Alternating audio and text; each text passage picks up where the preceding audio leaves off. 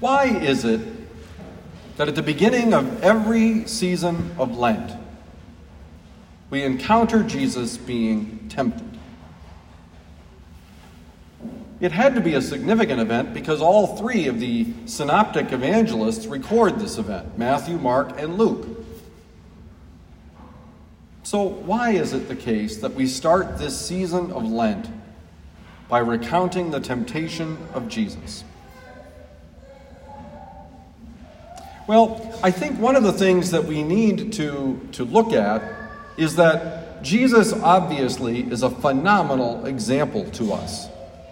And so, first of all, there must be something in the way in which Jesus goes about this responding to temptation that provides a lesson for each one of us to live in a pretty dramatic way as well. You know, the saints, many of the great saints, were of the mind that when we were tempted, when even we encountered things that caused us to suffer, that those could be seen as signs that God loved us. How is that possible? It's hard to imagine that that's the case, but it's not just a saint here or a saint there that makes this observation. And so let's try to unpack, first of all, what it is about what Jesus does when he's tempted that could be a lesson for you and for me. These temptations of Jesus are his temptations. We're going to see them come back one way or another throughout the course of his ministry. The second temptation, about being able to be given all the kingdoms of the world, well, that temptation caused him to depart because he recognized that people were going to carry him off and make him king. And so he withdrew to pray. We can see the temptation that follows Jesus when Peter says, "God forbid any such thing should happen to you," when he describes his suffering and death. But that's a variation of the first temptation, that when it comes to discomfort, Jesus could simply eliminate it in his life, which of course is true. He could have, but he doesn't. And how often do we find ourselves putting God to the test? The first reading recounts in a rather nice way the exodus of the Israelite people to the promised land. Now, there's a lot left out in this recounting, not the least of which is every single time they tested the Lord their God, which they did repeatedly. And they did so in a completely irrational way.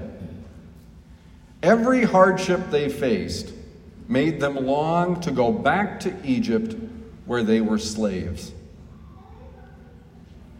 Regardless of how difficult things are, it seems that there would be some benefit in having the type of freedom that allows one to make choices, as opposed to losing that freedom by serving another and doing really impossible work. So what can we learn? Well, first of all, we can learn that each of us has temptations unique to us. We are not all tempted by the same thing. Secondly, we can look at what Jesus does. In every single instance where he is tempted, Jesus is grounded in the Word of God. Every single response by Jesus to the temptation indicates that he fights temptation with a powerful relationship, one that is more powerful than Satan himself. What is it that Jesus does? When he is tempted to turn stones into bread, he quotes that we do not live by bread alone. When it is the case that he is tempted to worship Satan, he says that's not the case. We only worship God, and we serve God alone. And even when the devil quotes Scripture, Jesus responds with a more important context for the Scripture that's quoted by the devil. Put another way, in every single instance where Jesus is tempted, he responds with prayer. He responds by drawing on the relationship that he has with God the Father, which provides the strength he needs to resist. And so, he gives us a kind of a hint, kind of a tip for avoiding falling to temptation. Namely, that when we find ourselves tempted, the more important realization we should have in our own lives is that this is an opportunity we have to respond to God's grace to live life the way that God wants us to live.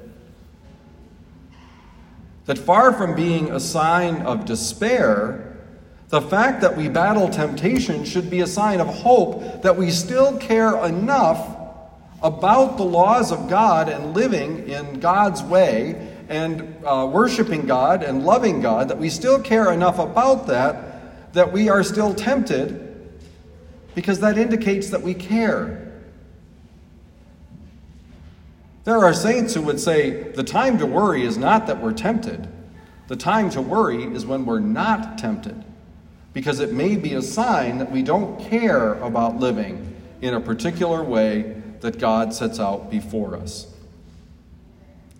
The readings provide great information and great help to us in terms of what it is that we are able to do. In the first reading, we are reminded that despite all of the difficulties we may face, God is still and always God.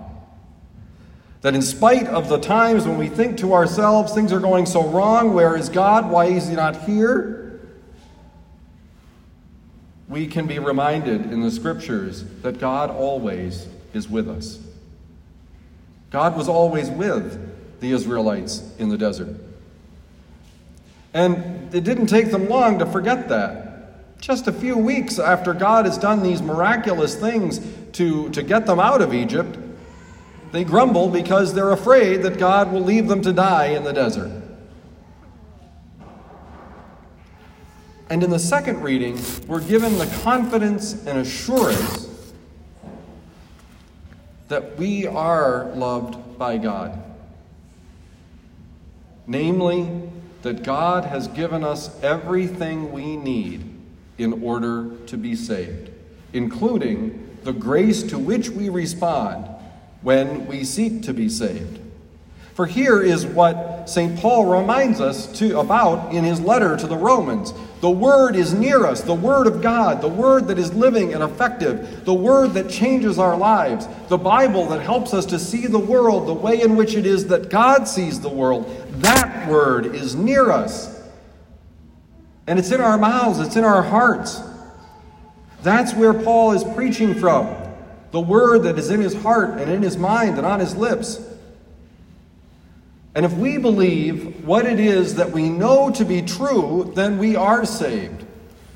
If, in fact, we say, I believe you, Lord, I trust in you, I will follow you wherever you go, I will do my best to remember your deep love and grace for me, even when I am tempted to do something I know I should not do, when I remember all of those things, I can be saved.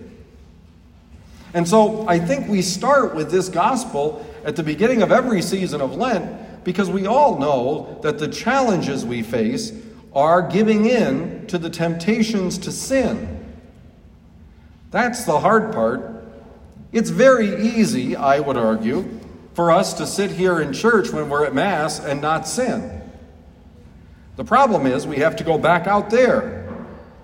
And out there, we encounter things that tempt us to sin. Some people are not very nice. Sometimes we want something we know we shouldn't have. Sometimes we do things in our life for the sake of pleasure that we know are not good things. We don't always treat even those we love in the way that we should. Those are the things we know that can tempt us. But when we place ourselves in the presence of the person who is love itself, we can resist those temptations. And that's the message of the season of Lent. that our hearts can be converted, our hearts can be changed, if we remember those ways in which we can be in God's presence. Next week we'll learn about the hope, the end result of this kind of trust. But for today, we look at the temptations of Jesus and the way he responded as a source of strength for us. Lastly, some concrete suggestions. How is it that we resist these temptations? First, we stay close to the sacraments. The sacraments give us grace, and it is grace that we always respond to. God always is the first to give us grace. We respond to that grace to live the way that God wants us to live.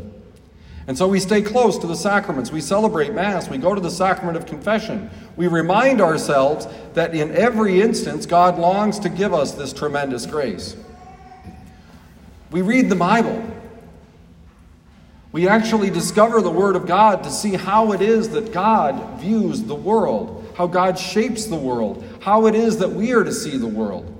The more we come to realize how God sees the world, the more it is that we see life the way that God sees life. And so we are more aware of his presence when we see it. Today, even if you are tempted, remember the grace that God has given you and say yes to that grace so that you might live forever.